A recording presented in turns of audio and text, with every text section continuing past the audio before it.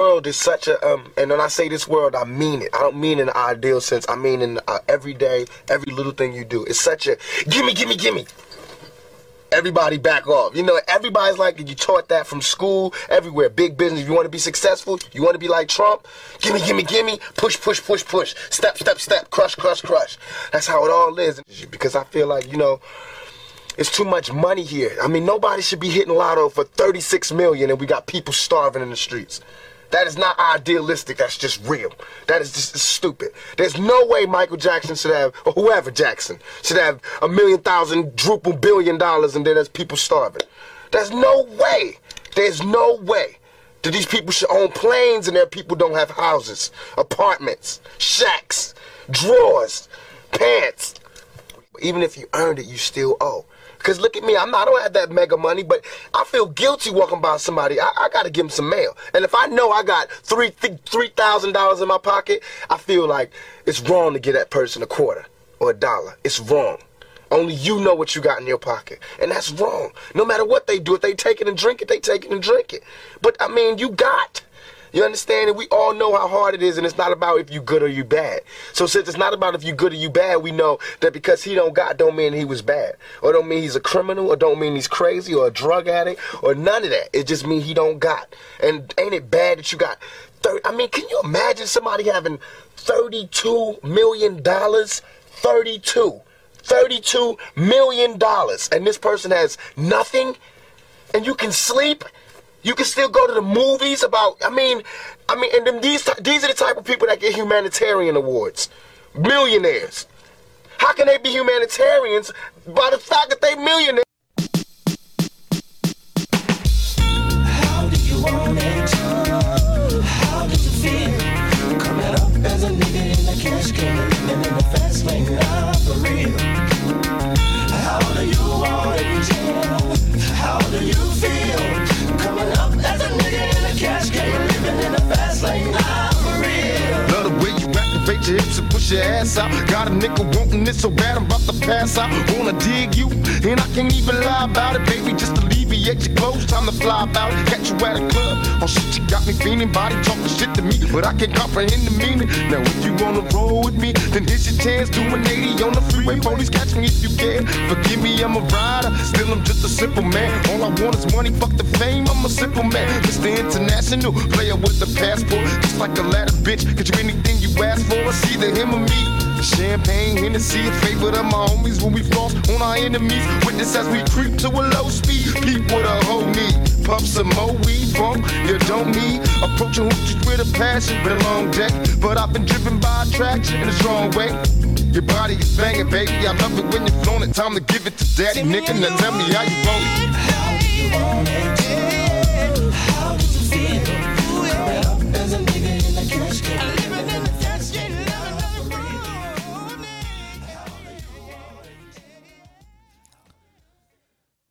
W.B. Du Bois once famously described the American Civil War as the nation's first general strike. This was due to the fact that because of hundreds of thousands of enslaved people who stopped their work, many of whom also joined the Union Army, the nation saw its main income resource completely stopped. A capitalist society was brought to a halt because slaves decided they wanted to fight the system of oppression rather than partake in its free labor. Let's come back to the idea in a second. Now, of course, I'm tying it in because this is the day after Labor Day, but, I think it was important to actually bring in, black culture with the idea of labor. Now, while it might seem strange to think about an economy with slavery as one with a quote-unquote free market, slaveholders believed that owning people was an economic freedom. They viewed emancipation as a curtailment of their liberties, and the end of slavery exported their property and restricted the way they were accustomed to doing business. But let's back up. How can the term capitalism be applied to free labor of human beings when Hova himself said that they created this term to dissuade blacks from getting money? Could the God MC be wrong? Nah, that doesn't seem correct. Maybe we should look at what this word actually means and how it actually was applied. So let's do a deep dive, shall we? Now, of course, the term capitalism is defined as an economic system in which private individuals or businesses own capital goods. At the same time, business owners, capitalists, employ workers, labor, who only receive wages and receive the benefits of those wages. Labor does not own the means of production, but only uses them on the behalf of owners of capital. The production of goods and services under capitalism is based on supply and demand in the general market. This is known as the market economy, rather than through the central planning known as the planned economy or command economy. Now, the purest form of capitalism is the free market or the laissez-faire capitalism. Now, without the laws created by modern society to protect workers, capitalist ideals would thrive, while workers would suffer. After all, capitalism in its purest form is the exploitation of market, goods, people, and honestly laws. Slaveholders were modern capitalists, and this includes a willingness to go to the immense lengths in the pursuit of profit, often on the very edge of the law and what humanity would allow. Of course, we understand that modern capitalist theory can be traced to the 18th century treatise, an inquiry into the nature of causes of the wealth of nations by Scottish political economist Adam Smith. Of course, Karl Marx would later on in the 19th century further expand upon that idea of what capitalism enthralled. Marxism, of course, posits the struggle between social classes, specifically between the bourgeoisie and capitalists and the proletariat or workers, and defines economic relations in the capitalist economy, of course, all governed and protected by the aristocracy at the time, and again, even today. Make no mistake about it, Jay-Z is part of the aristocracy. The idea that slaves saw that in order to break the system, they must essentially break away from it and defeat its core principles is both fascinating and ripe for thought. Which brings us to this question. Can black people find liberation fighting within the capitalism or against it? Now, I bring in Tupac because I think he represents the dichotomy of the black existence. On the one hand, he's a revolutionary. On the other hand, he speaks of the importance of stacking money and living in a luxurious lifestyle. A true Gemini.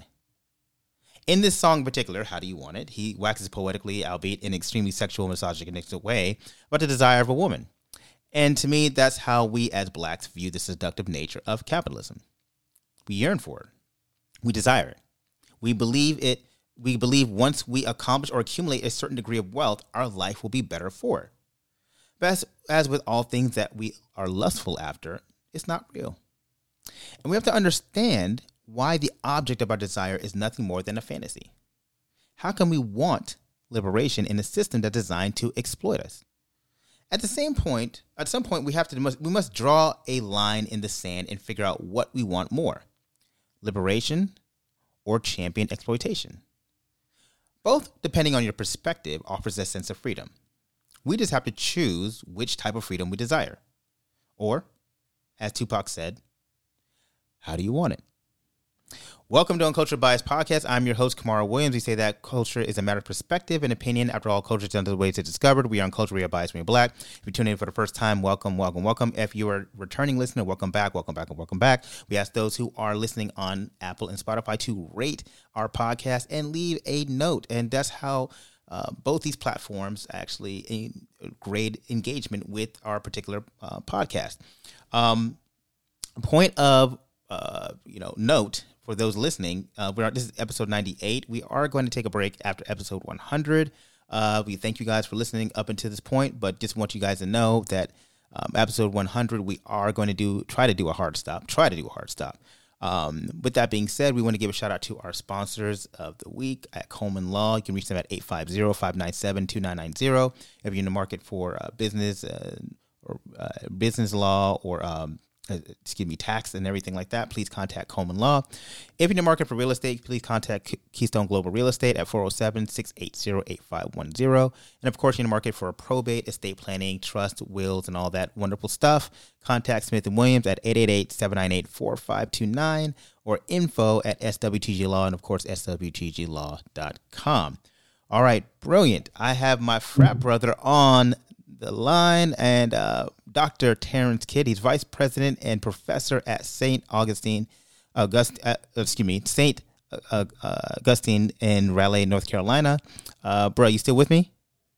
I am. All right. I know I did an extended opening.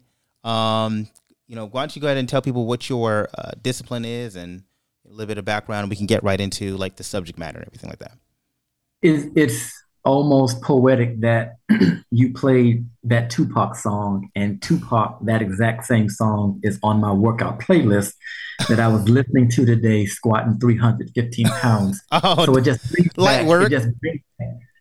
it just brings back some cherished thoughts and memories about Tupac and his work, but more so of his aunt, Asada Shakur, who has her own body of work. But I am a VP and professor at St. Augustine's University, the second oldest HBCU in the state of North Carolina, that has produced the greatness of Ann Julia Cooper, Thelma Burke, as well as the Prime Minister of the Bahamas, Cynthia Pratt, and a host of other Olympians. My discipline of training is, of course, in a field called information science.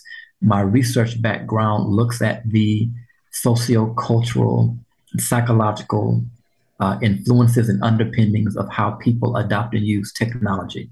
And so a great deal of our use of tools and artifacts is predicated within these social constructions that we have to also unpack and discuss in terms of equity, those kinds of things. So I'm blessed to be here. Before I turn it over, I have to give a plug to the greatest and the coldest fraternity There you there go. is. There you go. There you go. If you're after 1906, you're already too late. Too late. You're already too late. The oldest and the coldest and the boldest. All right. I appreciate you, bruh, for jumping on. So like, let's just dive right into it. Like, what did you think about, I know you mentioned the opening, but like, we talked about the idea behind capitalism, and I'm fascinated because I know it's going to be the day after Labor Day, but that quote that came out by the time people listened to this last week of Jay-Z, it just kind of sent shockwaves within a Black community. You saw some who were like, yeah, he was right. And then you saw those like myself, and I believe you as well, were like, ooh, that is really problematic on so many different levels, especially when we know the history behind the term and how it was applied to not only Black bodies, but also the exploitation of just human lives in general. So there's several, intersecting things that we have to unpack with this comment, right? First of which is we have to understand that capitalism is a byproduct of colonization, the exploitation of individuals. It sets up a system of winners and losers, and those losers, quote unquote, just happen to be those who have no power to control the mechanisms to create said systems of power. What I find very interesting with brother Jay-Z's comment, Sean Carter. Yes. He sees himself outside of the everyday Black experience. And what's shocking to this is that our experiences, our epistemological and ontological experiences shape the way we see the world. It almost appears as if he sees himself ancillary to this American system. I've made it to this level. Now I have this different perspective. And we must articulate and dive into what that looks like. He's a Black man, a wealthy Black man, right, who lives in a very segregated society. However, when the prevailing society sees him, what do they see first? They don't see that he's married to Beyonce. They do not see that he's married or that he is a wealthy Black man. They see a Black man. Mm-hmm. So irregardless to the types of wealth that we might accumulate, the types of neighborhoods that we might find ourselves living in, the ways in which we might engage to appear to be successful, you are still a Black man in a Western society. Yeah. You brought up this idea that he's a part of the aristocracy. I would contend that he is not part of the aristocracy because the aristocracy has strong gatekeeping functions, right? Along race, around class, around privilege. And so he might have amassed $1 billion, but that still doesn't give him access to the club. He has access on the periphery.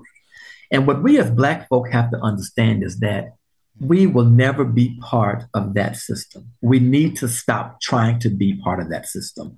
And the ways in which we articulate success is based on these frames of whiteness.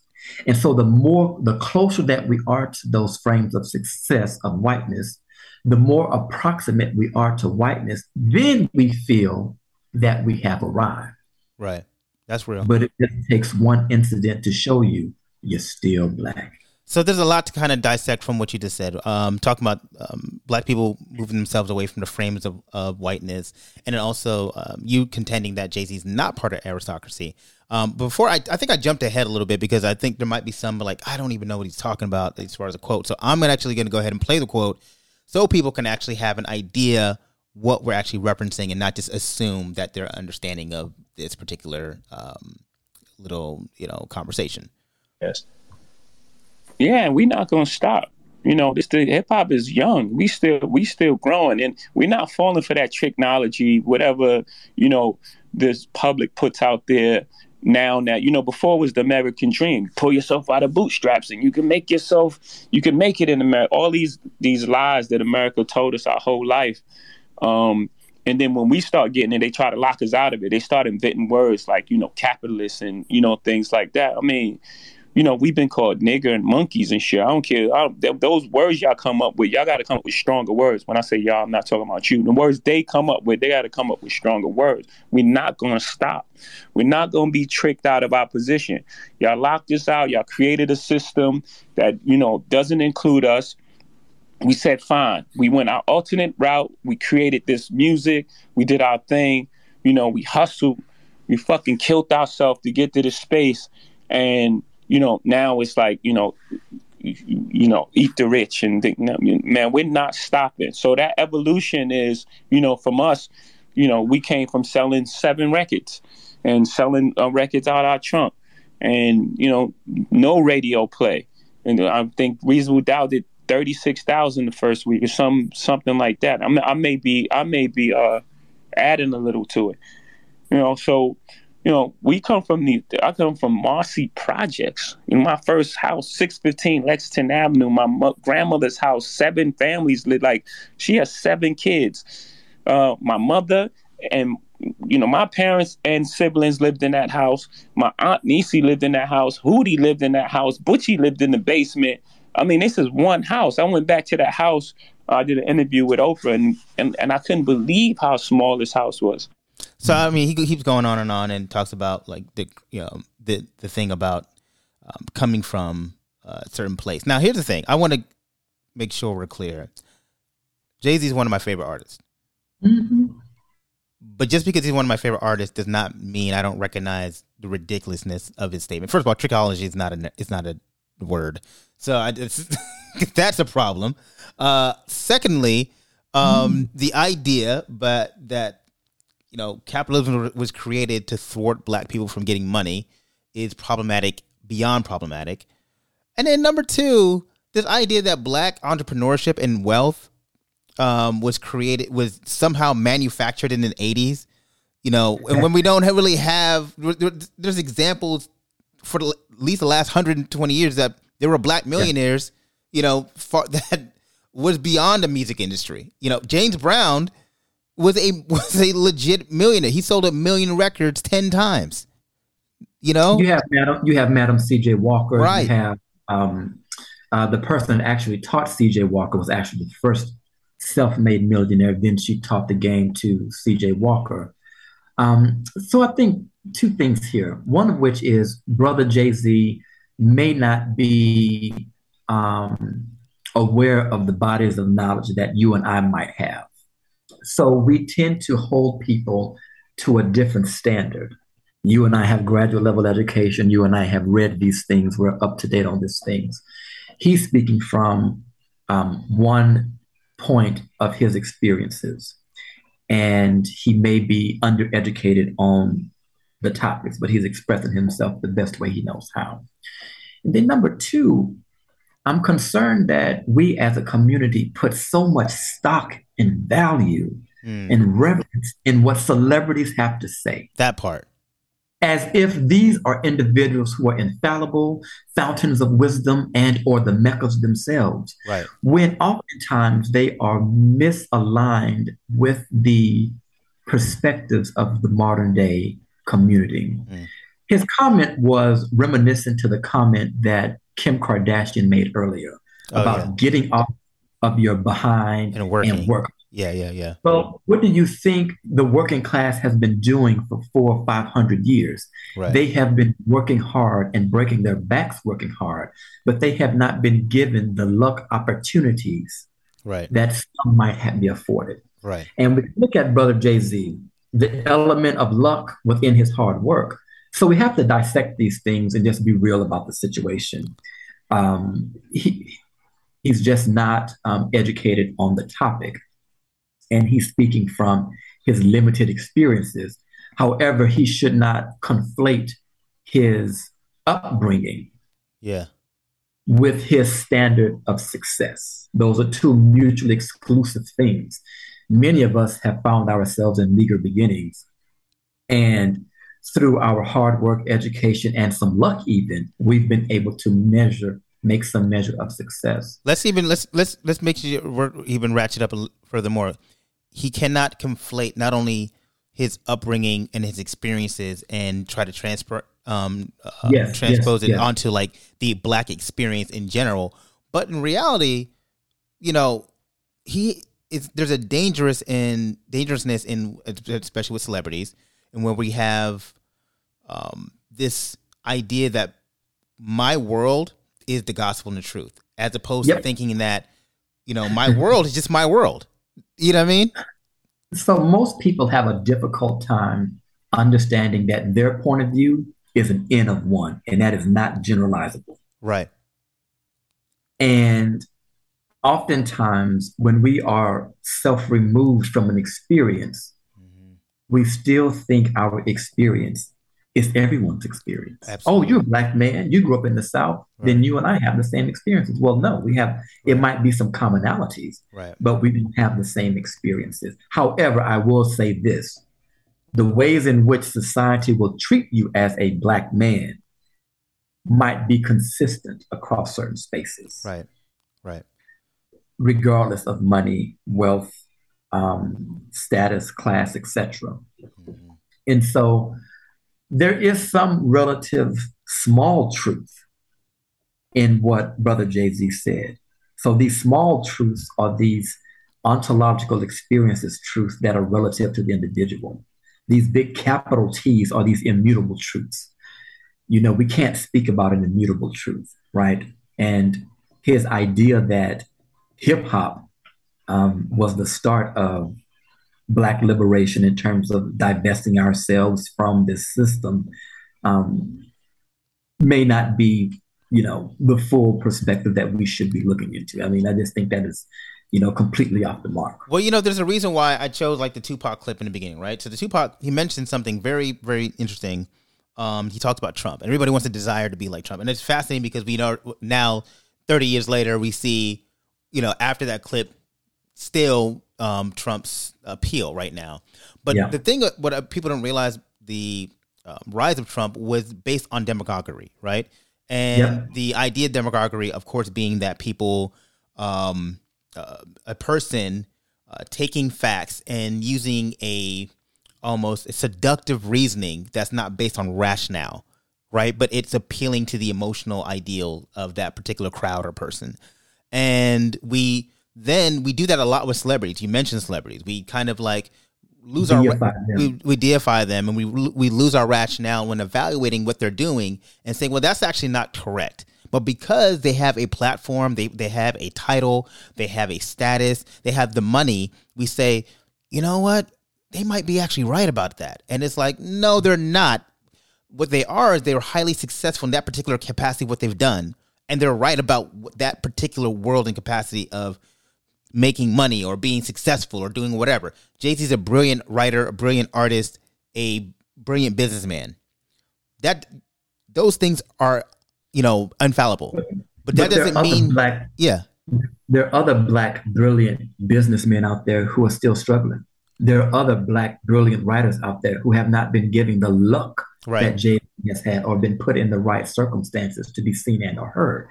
So I think when we look at these celebrities, we have to look at, and those are outliers. Right. Celebrities are outliers. They are not the normative experience of the everyday, quote unquote, bell curve of normality Right. experiences. Right.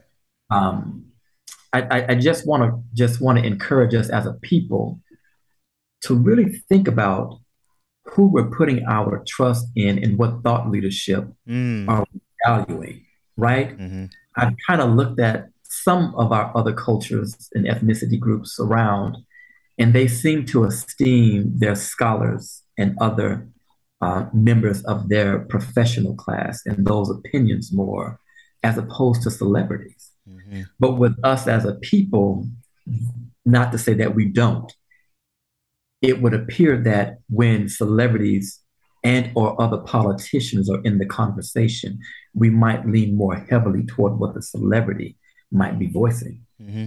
Well, that's again the American ideal of celebrity and how we view those whose opinions are valued a little bit more. Tupac, in that line, in that quote, he says, again, somebody having money, we tend to put their words holding more value, or their morality. They must be good people. They must be great. They must be good human beings, because look at the success they've had. And you see this narrative of this Protestant work ethic, right? So I think the Judeo-Christian philosophy kind of works against some things, right? Mm-hmm. Work hard for the boss, and you will be rewarded. You'll be the boss too. Yeah. Right. But you never see it sometimes, right? You just never see it. Right. This idea that because I have a lot of wealth and materialistic goods, somehow that makes me a good person. Somehow I have God's favor. When in fact, we know you can rob, you can exploit, you can steal, you can do all these evil things. Right. No one knows about it, but yet you're still sitting pretty, right? You trace many of these billionaire families back, and you see that there's connections to exploitation and so many other things. And so we just have to be mindful of that, of this celebrityism.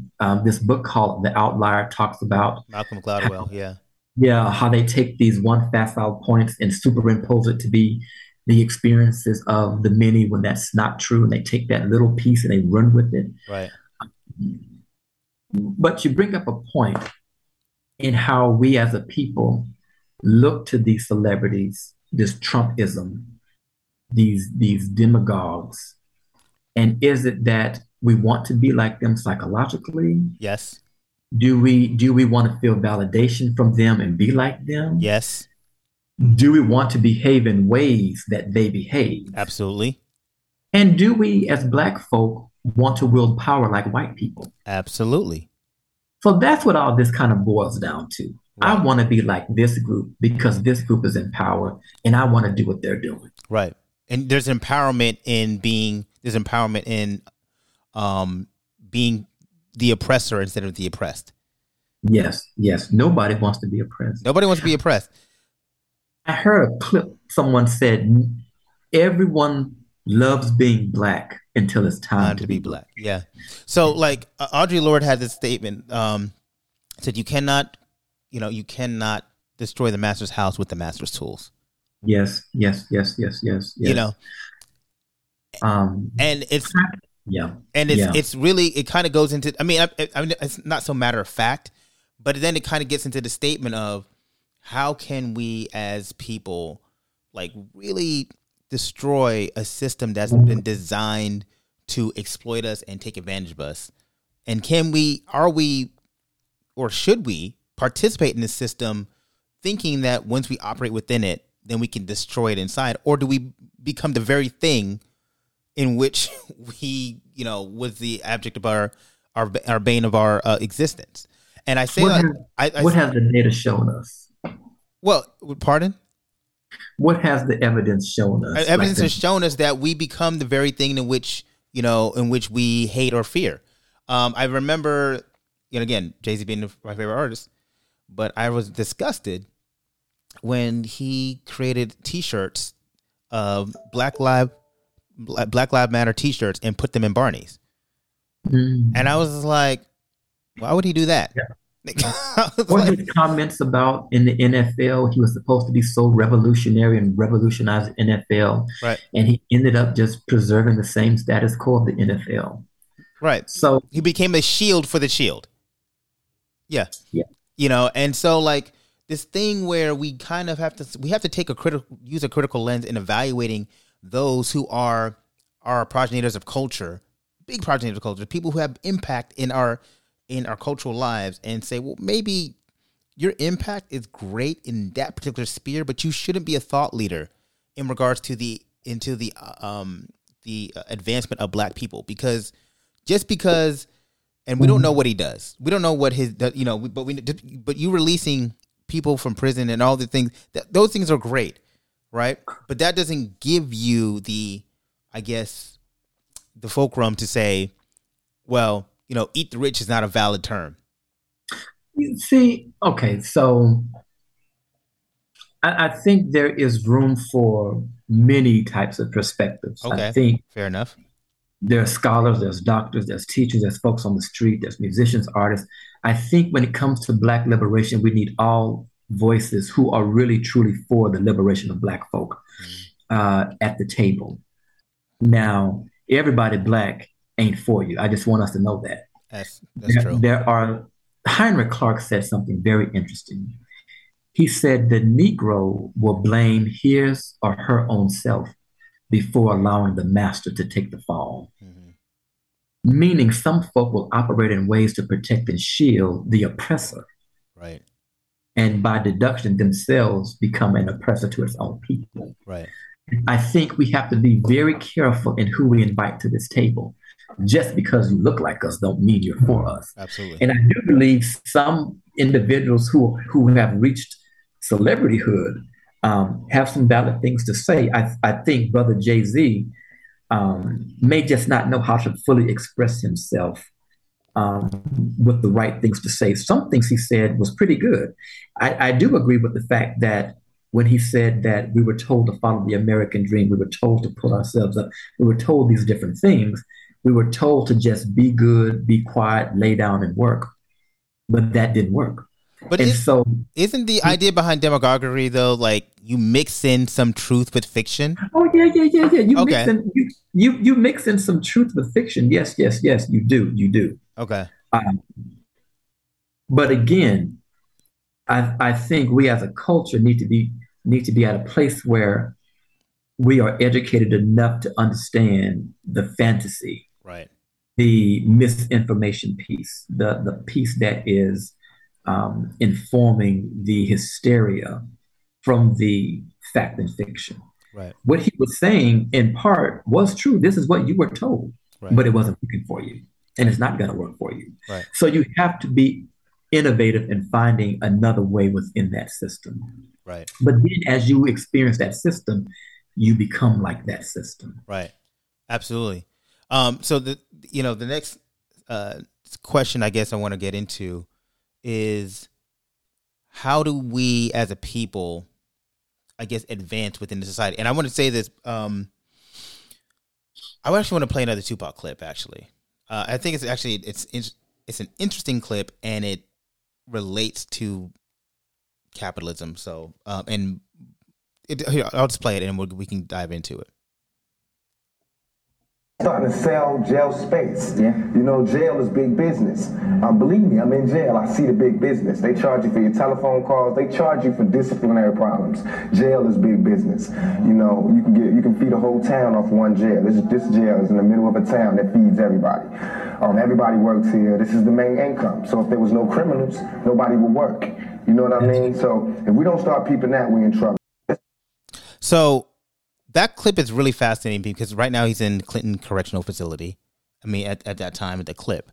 And he talks about the interrelation between Black bodies being imprisoned and the upholding of a town by needing those Black bodies to be imprisoned.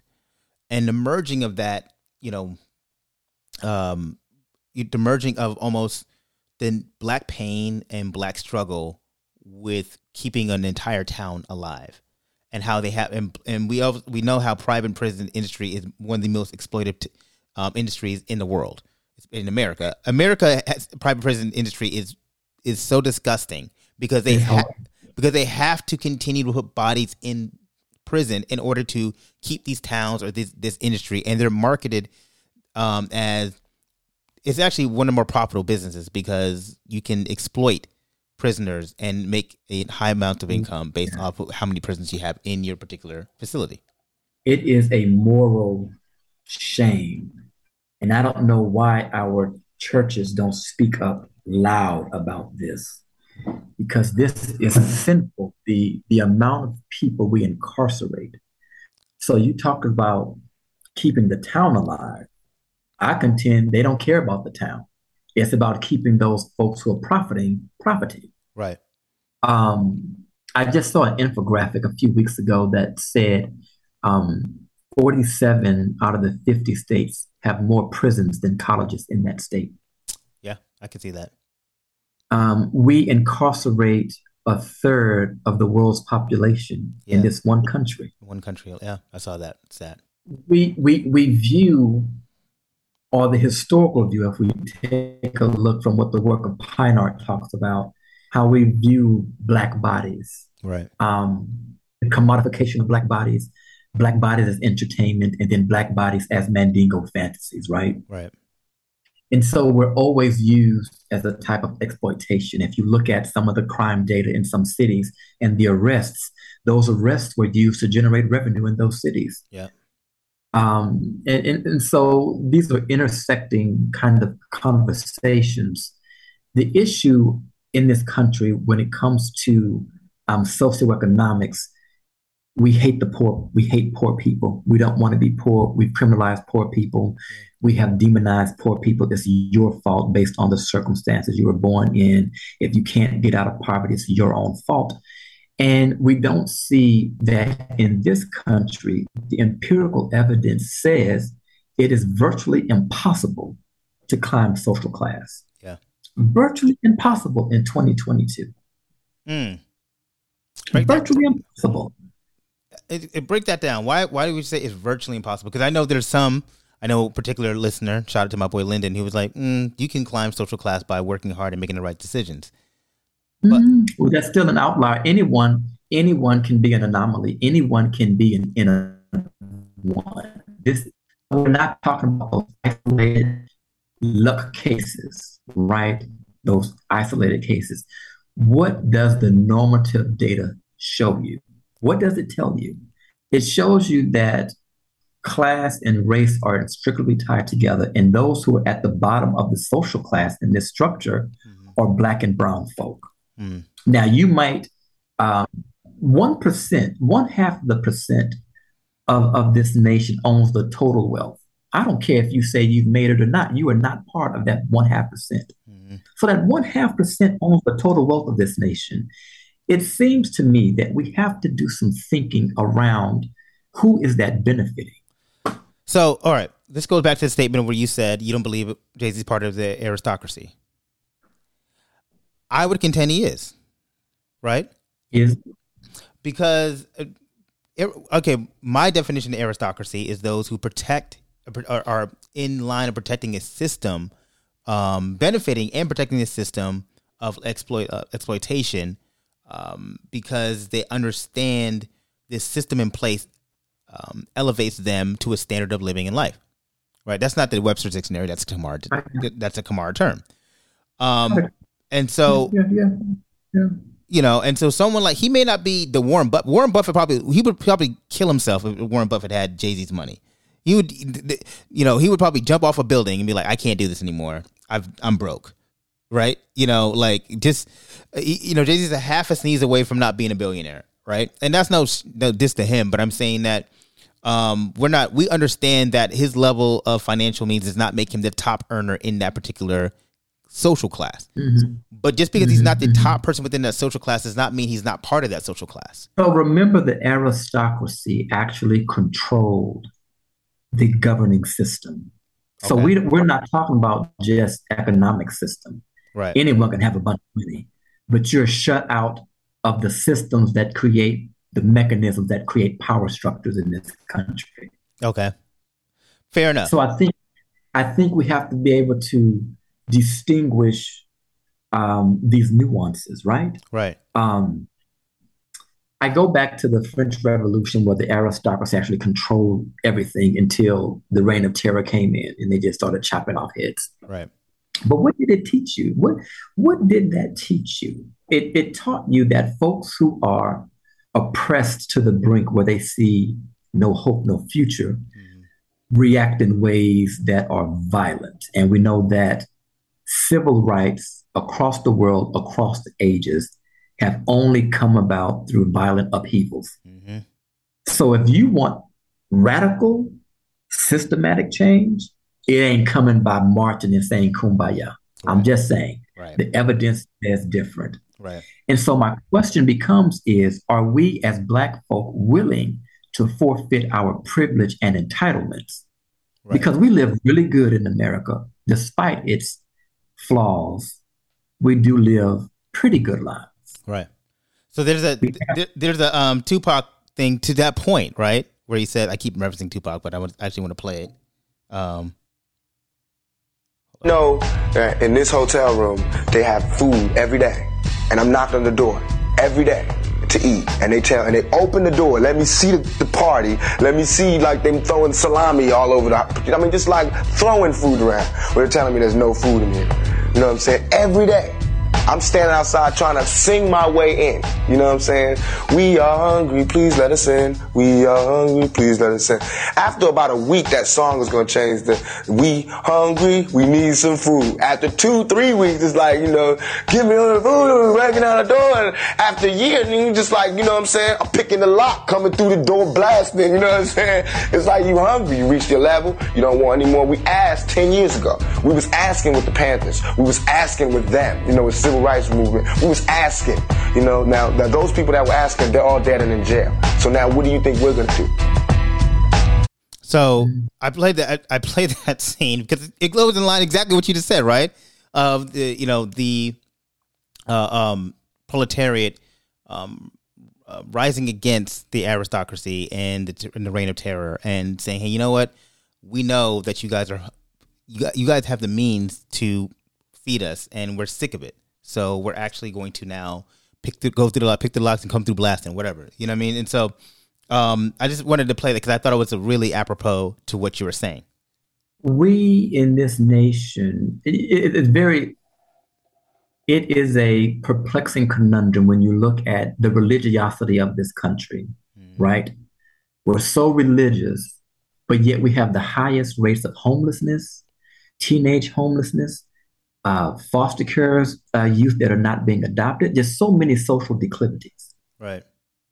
But yet we have these celebrities who get these humanitarian awards. Right. And I ask myself this question: who's benefiting from that humanitarian award? Yeah.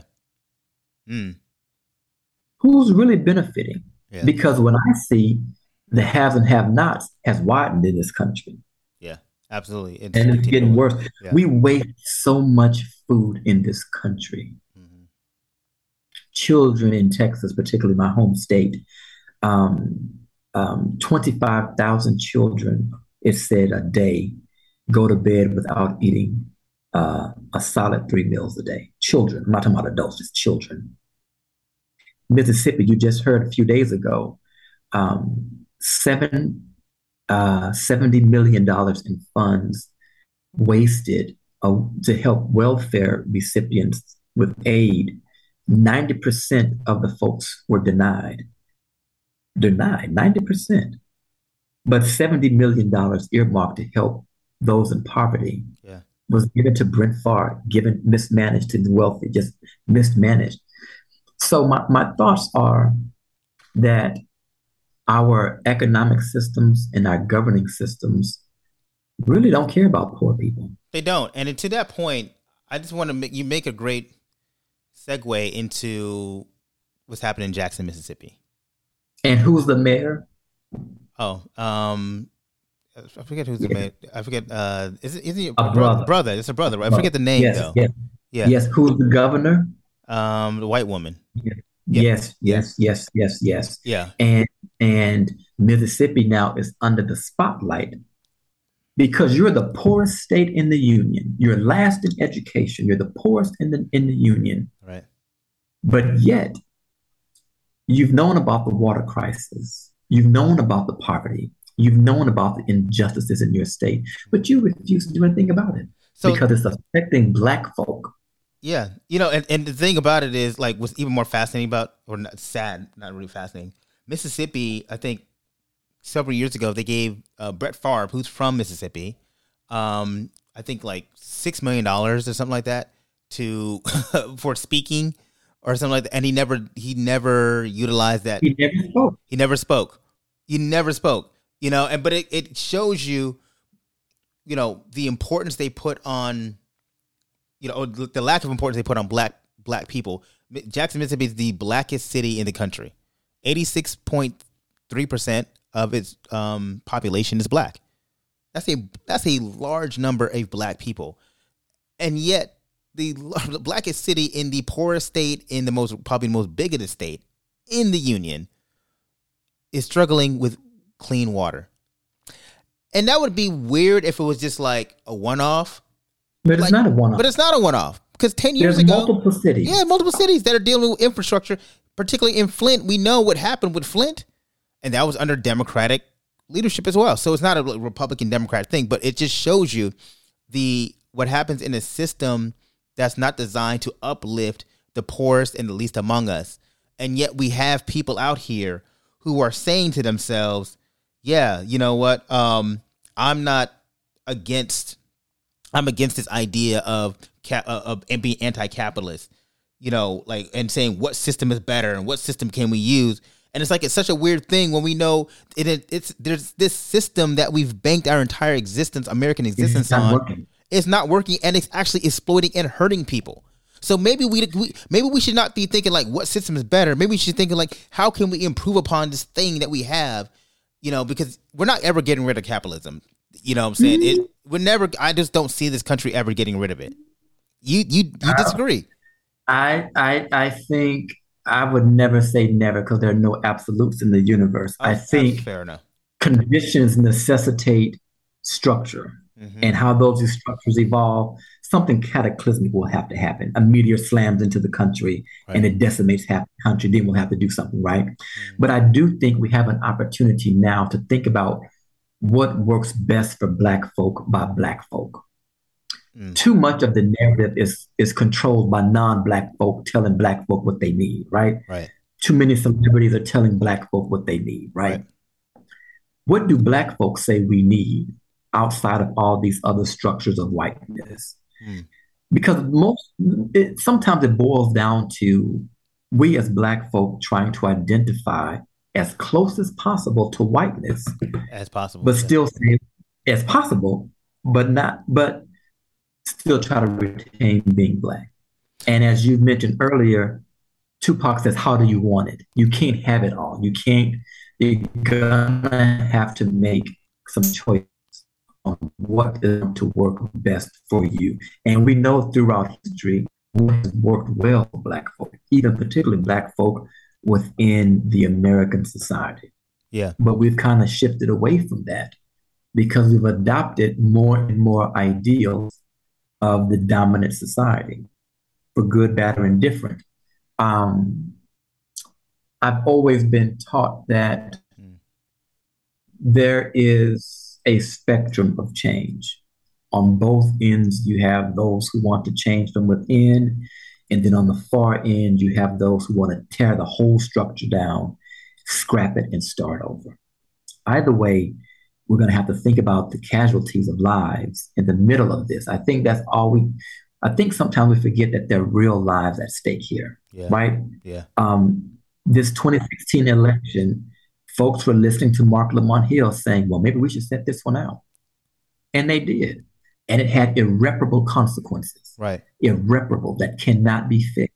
So when you listen to these demagoguery people, you have to be very sure that what you're listening to is truth and righteousness that is going to help further the cause of the people. And you just can't place that type of power in anyone's hands. But I think No, go ahead. I'm sorry. No, I didn't mean to kill your flow. I think to that point, we have to ask the question: when somebody's making these statements, who does it benefit? Does it benefit this person giving the statement, or does it benefit the people that it's affected? You know, and when you have people say, go ahead. I'm sorry. Remember, folks who have gained the advantage in a capitalist system behave in ways to protect said system to reinforce their privileges and entitlements. They ain't giving it up so easy. No. So yes, I will say a few things and I'll do a few things to appear to please the masses. Right. Oh, I'll let you out of jail. I'll pay bills. I'll give you food. But yet and still, I'm still exploiting my own very people to build my own wealth. No one talks about that either. You know, we cannot be so... How hip-hop... Go ahead, I'm sorry. No, I'm sorry. Oh, you were about to go somewhere. I like this. Keep going. I was about to say, no one ever stops to consider how hip-hop has exploited Black folk. And I'm a child and byproduct and love of hip-hop, so I love hip-hop. So let's dive into that one. Like, walk me through your thought process on that one. So approximately $1.5 trillion of Black monies are spent on goods and services. And so part of these industries' goal is to get a chunk of that expenditure, that spending power. 1.8 trillion is a lot of money, right? That's a lot for 13 to 14% of the population. So when you look at hip hop is strictly marketed to who? Marketed towards black people. Actually, I would even say hip hop is marketed. It's created for the black culture, but it's marketed towards white people. That's actually who I think. Who are the greatest recipients? I would say the recipients. Who are the major buyers of hip hop? I would say white culture. Because they have the numbers statistically, it's more of them, so they can buy more. Right. But proportionately, Black people though are we are the biggest progenitors of hip hop culture. Yes, I would agree with that. Who does Sean P. Diddy market to? Who does Jay-Z market to? Who did they market? Their marketing is towards us, but I would offer that caveat. They market towards us because white America, the world, looks towards Black people, Black American culture, as a canary in the coal mine of what is cool and what is hip and what moves. So you just proved part of the discussion. We continue to look at Black folks as commodities. Okay. All right. Fair enough. That's fair enough. So, okay. But do you see where what I'm saying is they're marketing towards us, but not not with the eyes of us. They're marketing towards us to generate interest for other cultures that are going to have the spending capital. So we are the commodity, but we're not the object of their financial desire. I would agree. We continue to be used and exploited for their own personal financial needs. Right. And that's what capitalism does. Right. However, if we want a more just and more reformed system, there's nothing to say that we could not divert and circulate that wealth back into the lives of the folks that it came from. And I think that's my contention with all of this. These humanitarian awards oftentimes don't seem to be connected to transforming the quality of life standing of Black and brown people, but to other communities. Yeah. And I think we as a people have to think about that. Yeah.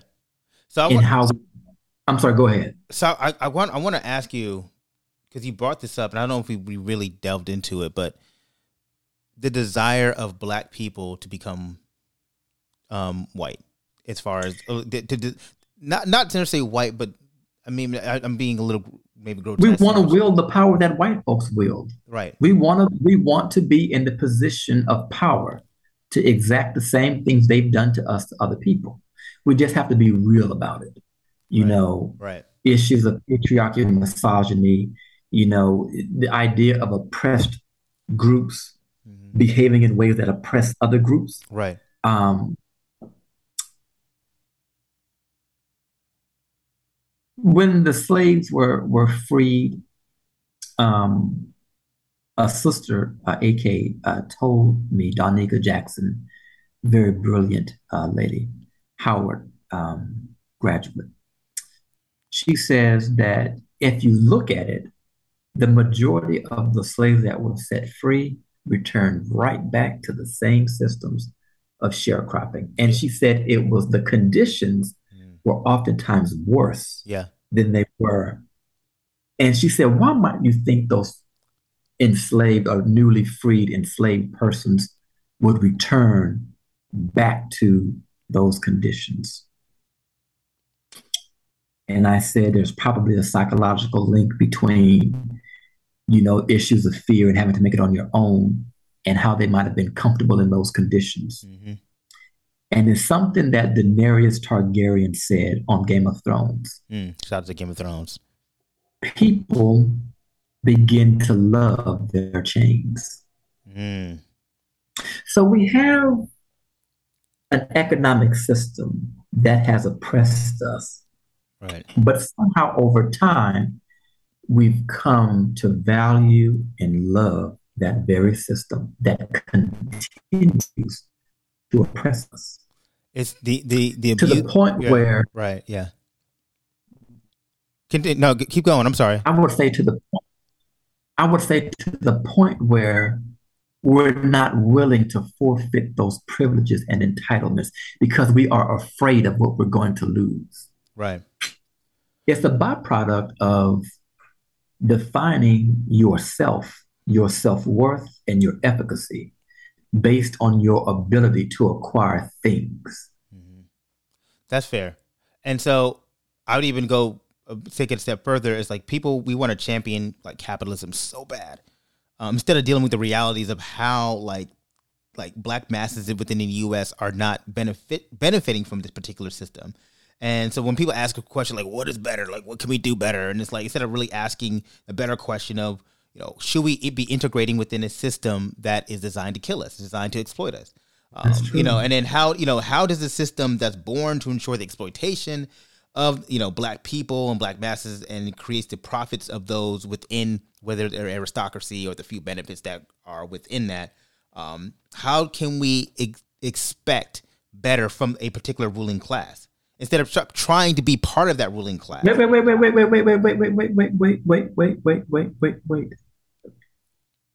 I teach research methods and quant stats and all these kinds of research empirical methods. And I say you have to look at past behavior as a predictor of future success. What has the past taught us about groups of people? How many thousands of years of data do we need? Right. You're expecting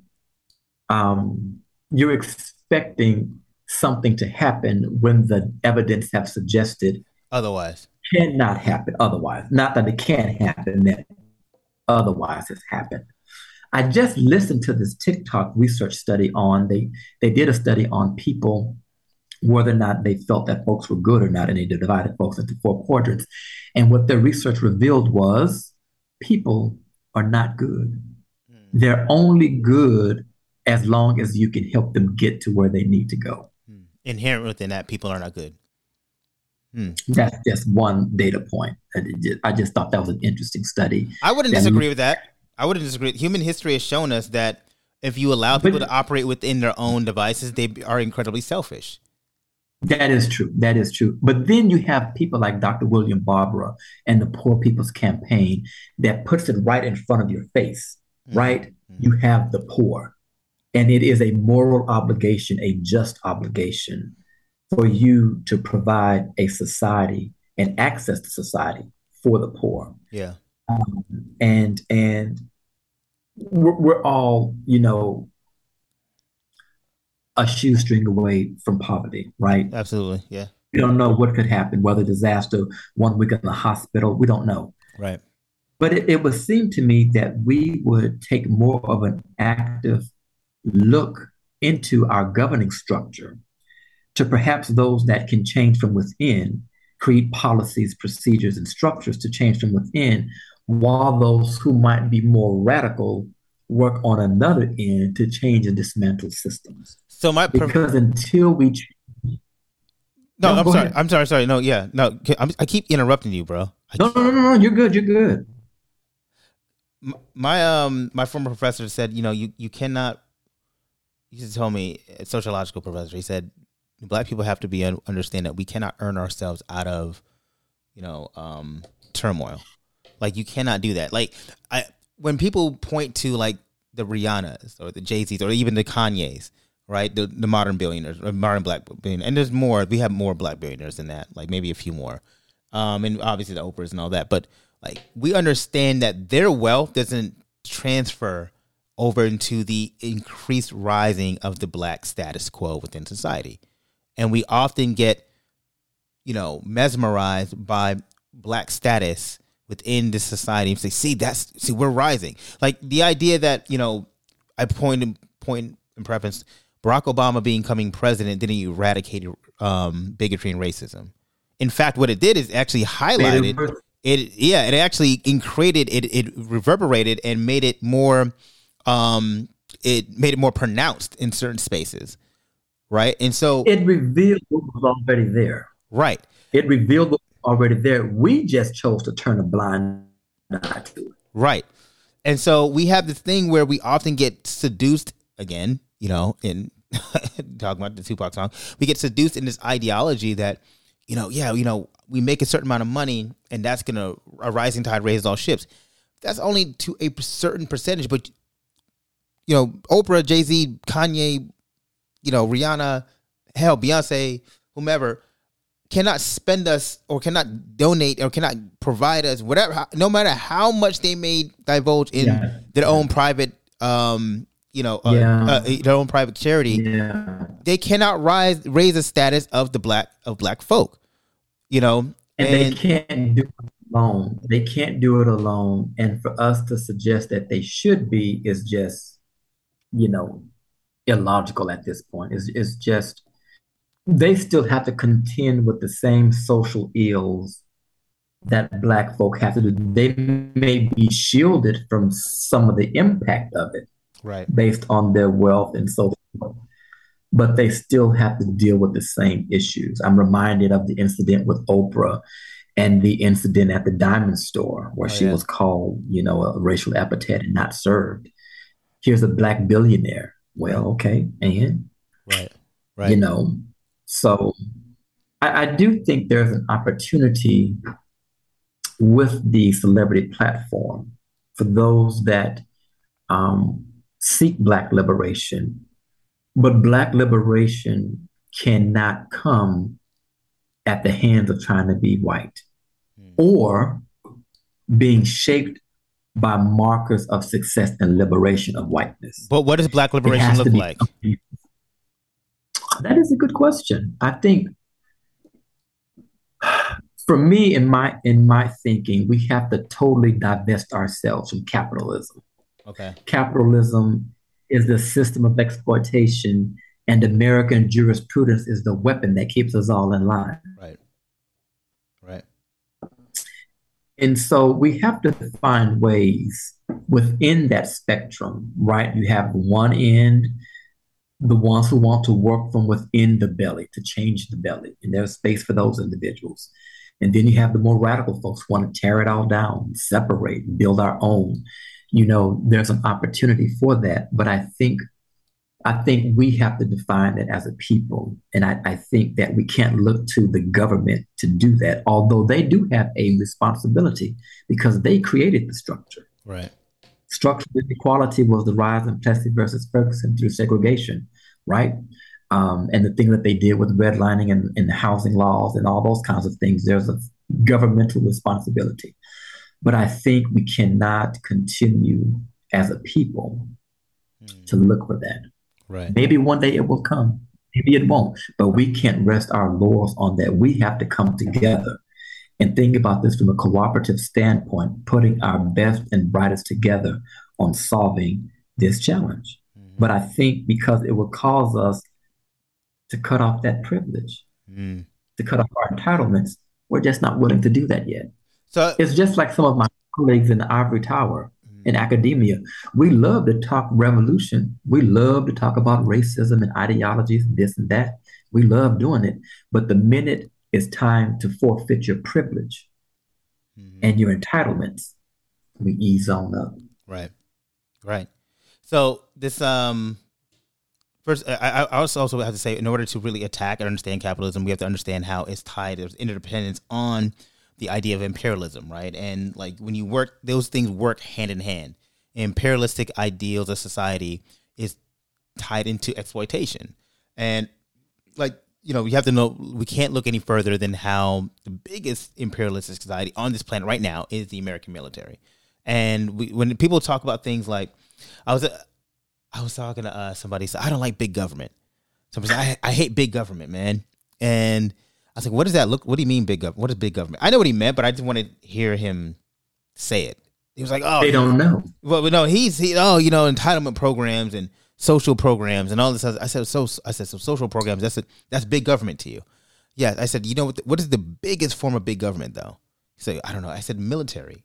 They take up 58% of the budget. Not just that. So all of the entitlement programs combined still does not equal the amount of money wasted. No. And see, people like, see, that was an anti-black statement from that person. Right. Black folk be But this is a black anti-black. person. But this is a black person that said it. That's what's even funny. But black folk can still be Absolutely. anti-black. Absolutely. Yeah, absolutely. And what he said, he tied social programs, right? The idea that these sorts of poor people are using these entitlement programs, that's big government. But yet he doesn't understand that the military is big government. Right. Reversing Roe v. Wade, big government, Right. right? Gutting Miranda is big government, right? Right. These types of things. We're not as informed as we should be as a group of people. It's right? very Reagan. You know, Reagan used the idea of big government to attack social programs and social programs where the disguise of attacking, you know, black people and black and poor people. And we get this thing or we get accustomed to the idea that, you know, we cut big government down, you know, because we want people to earn their way through. When in But reality, you can't. you can't earn your way out of oppression. I'm sorry.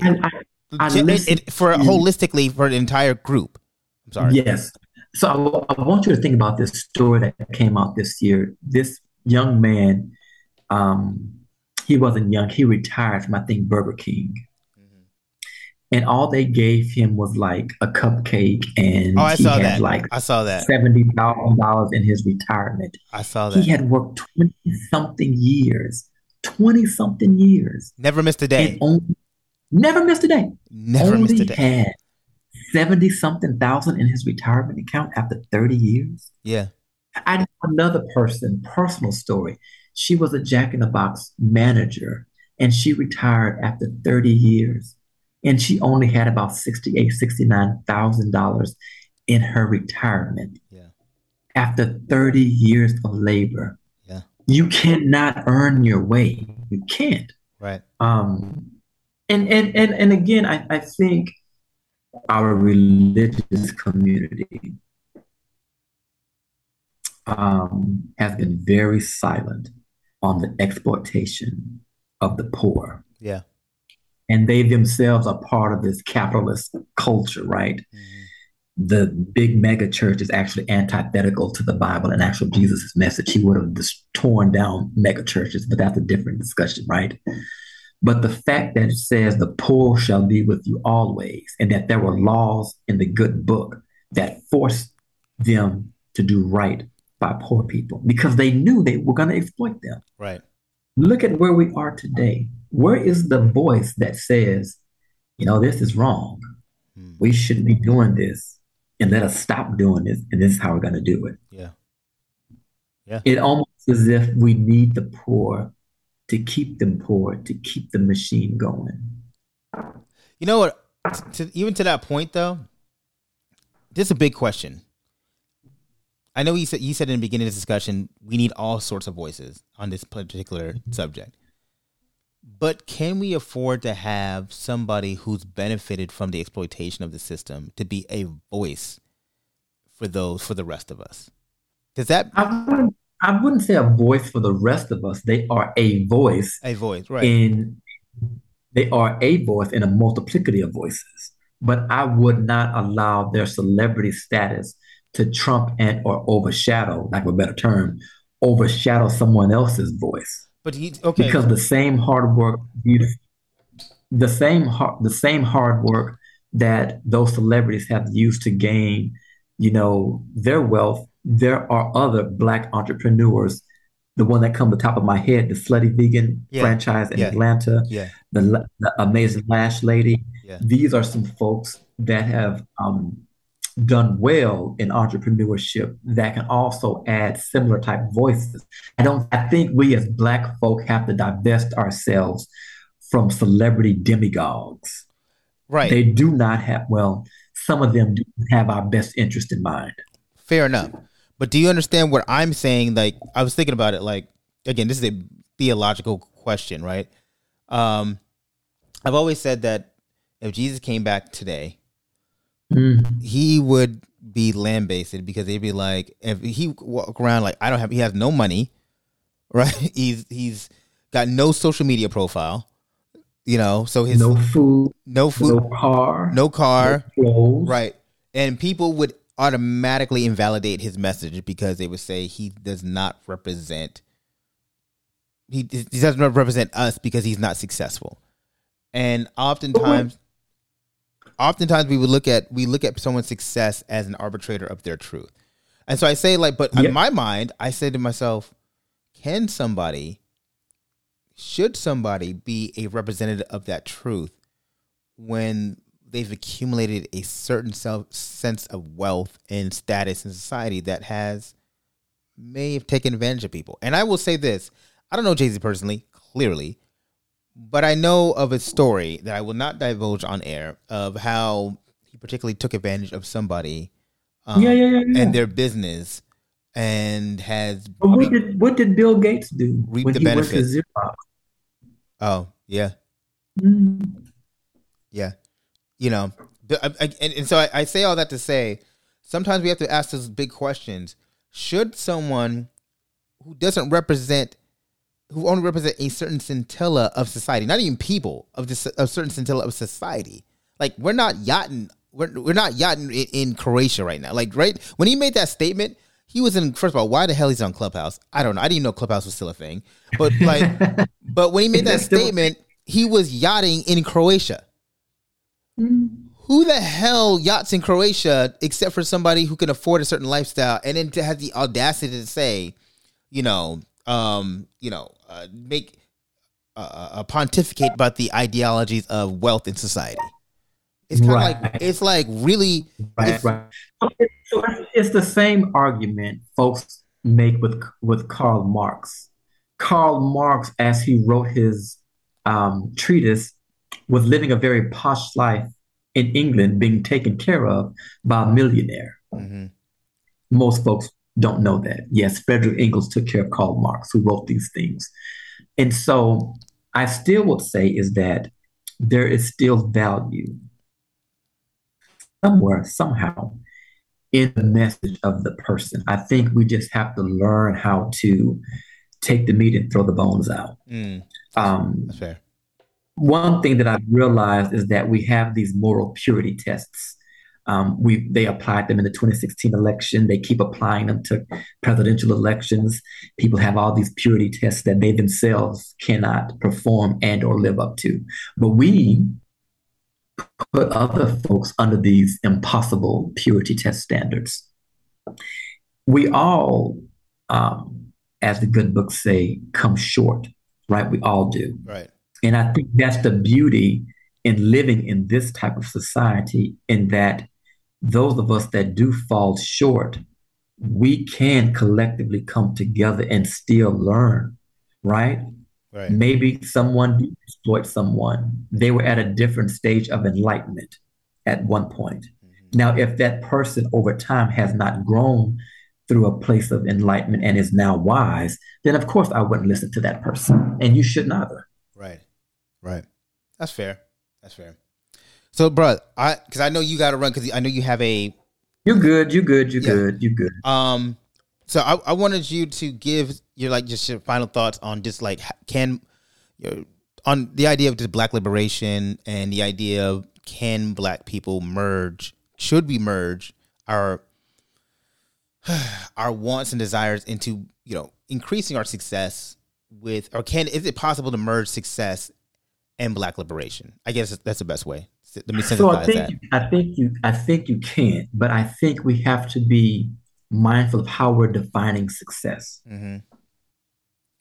What lens are we using? So the board talked about this double-minded consciousness, how we always will view ourselves from the lens of whiteness, right? Right. We have to, in the phenomenological research process, it's called bracketing. We have to somehow step outside of that lens of whiteness and really see and understand what Blackness truly is and really define success collectively from a lens of Blackness, right? So just because you have a big job, a big title, a lot of money, purview of span of control, blah, blah, blah, blah, blah, that might not mean you're successful, right? Right. You might just have had those things, right? Your generation of wealth might not mean you're successful. How can wealth be defined for Black folk? How is your community thriving holistically? Right. What is the health of your community holistically? Are your children life expectancy, quality of education, quality of school, some of these kind of qualitative things. But then I would also say, do we want to be liberated? Do we want to be liberated from this system? Do we want to? That's the first question. Because some folks don't want to be liberated. Just like the folks that returned to sharecropping, they didn't want to be liberated. And then there are folks who actively fought against the enslaved to remain slaves who were slaves. Right. Do we want to be made free? And if you want to be made free or liberate, I think Black liberation has to come through an economic liberation and a spiritual, moral, psychological liberation. You cannot expect a group of people who have been devastated by an economic system, mentally, spiritually, psychologically, emotionally, to behave in ways of free people. You have to deal with the compounding trauma and legacy of colonization, slavery, exploitation, integration, all these different PTSD kinds of things. We have to deal with that. And so we have to heal from that somehow. But that starts with divesting ourselves from the said systems that continue to keep us oppressed and bound. That's a word. I like that. So I like to end every program with a love letter to Black people. And in that love letter, I like to say, dear Black people, I believe we just had a really riveting, thought-provoking discussion surrounding the plight of Black Americans and how we can be both liberated socially and financially. And the question does hold it, like, can we balance our ideals for the pursuit of happiness? Shout out to Will Smith. And like, there's no easy answer to this conundrum, right? But just because the question is hard doesn't mean we shouldn't challenge ourselves to be better. Now, Correct. Now I know that the elephant in the room is based on my moniker, or my sobriquet, a fancy word for nickname on Instagram, is the Black Aristocrat. Now, the idea behind the Black Aristocrat, let me just say, is the understanding that Black people have to operate, as you said, our frat brother W. Du Bois, so the double consciousness, and understanding that we operate within a society that we may understand we may have to be a part of, but we don't integrate within it. And a Black person, a Black professional, and I am a lawyer, I have to operate within a society that I know does not really fully accept me, but I have to understand that system and I have to operate within it in order to be successful and help people within it. I do estate planning and I help people with their not only with securing their wealth, but make sure they can pass it on to later generations. So I understand the importance of that. That was legacy building. That is legacy building. Legacy building, and we have to be able to understand that we have to be able to still, we can be we can be in the system, but still be apart from it. And that is where the ideal of the Black aristocrat, because it's not an aristocrat, it's an aristocrat. That means we keep a portion of what makes us Black, and it makes us relatable to from where we came from.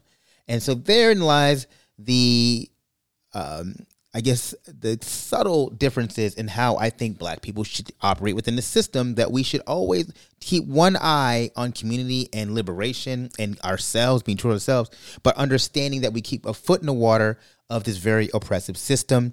But even in that sense, we cannot judge ourselves or judge anybody for being a part of that system, because we don't understand the story and we don't understand what their ultimate plan is as far as whether they're within a community, within a family, within, globally. So we go ahead. I don't know, because the evidence speaks. The evidence speaks. You can say whatever you want to say to people, but your behavior is going to be consistent with your intentions. That's true. But we have to be careful, brother, not to judge people. I'm not saying judge. You're judging. You're not judging the person. You're judging the outcome of the behavior. That's fair. Now, if I've lied to you, brother, for 100 years, if I lied to you for 100 years, the chances are I might still continue to lie to you. That's what the data have suggested. I might still lie to you. But there might be one chance that I might not. But the probability says that I will. So you have to adapt and pivot accordingly. That's fair. That is fair. But we have to be careful, even in understanding that what the data suggests, that we still, until it's been, the formula or the equation has been worked out, we cannot cascade judgment until things have been completed. We already have. I don't believe that either, because it was complete. You have 500 years of data on many things. And yet sometimes we as people, as a community, we refuse to see what the evidence is telling us, hoping for a different outcome. That's fair. I don't know. And I'm not saying judge anybody. Don't judge the people. You judge the outcome of the behavior. Okay. What is the evidence? What is the behavior telling you? Okay. Right? So with that being said, brother, with the idea of we can only judge the outcome of the behavior, I think the most appropriate song for us to write out to, in keeping with the theme of Tupac, is this next song. But with that being said, thank you for joining us, and everybody, thank you for listening. So we gonna write out, and it's a pleasure. Most humble to be here. Thank you so much. I appreciate you, brother, and I do not judge y'all if you say, man, I'm tired of y'all talking about this particular issue on this podcast. Thank y'all for listening, and with that, we gonna ride out. Only God can judge me. That right? Only God, baby. Nobody else. All you other motherfuckers, get out my business. Ready? Perhaps I was blind to the facts. Stabbed in the back, I couldn't trust my own homies. Just a bunch of dirty rats. Will I succeed? Paranoid from the weed. And hocus pocus, try to focus, but I can't see. And in my mind, I'm a blind man doing time. Look to my future, cause my past is all behind me. Is it a crime to fight for what is mine? Everybody's dying. Tell me what's the use in trying? I've been trapped since birth. Cautious, cause I'm cursed. And fantasies of my family in the hearse. And they say it's the white man I should fear, but it's my own kind doing all the killing here. I can't lie, ain't no love for the other side. Jealousy inside, make them wish I died. Oh my Lord, tell me what I'm living for. Everybody's dropping, got me knocking on heaven's door. And all my memories of seeing brothers bleed, and everybody agrees, but still nobody sees. Recollect your thoughts, don't get caught up in the mix, cause the media is full of dirty tricks. Only God can judge me. Yeah, baby. Only God can judge me. Only God can judge me.